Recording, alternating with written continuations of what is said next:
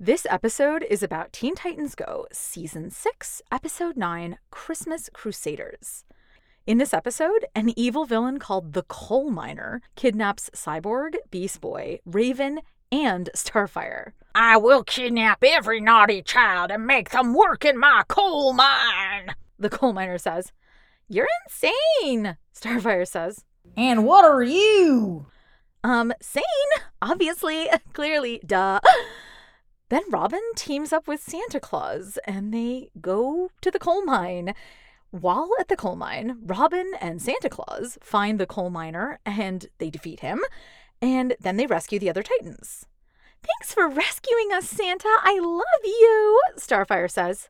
No problem. Why, hey, while I'm at the coal mine, I might as well pick up some coal to give to the naughty kids this year. So I get to save the Teen Titans and pick up some coal. That's two birds with one stone. Or should I say, two birds with one coal mine, Santa Claus says.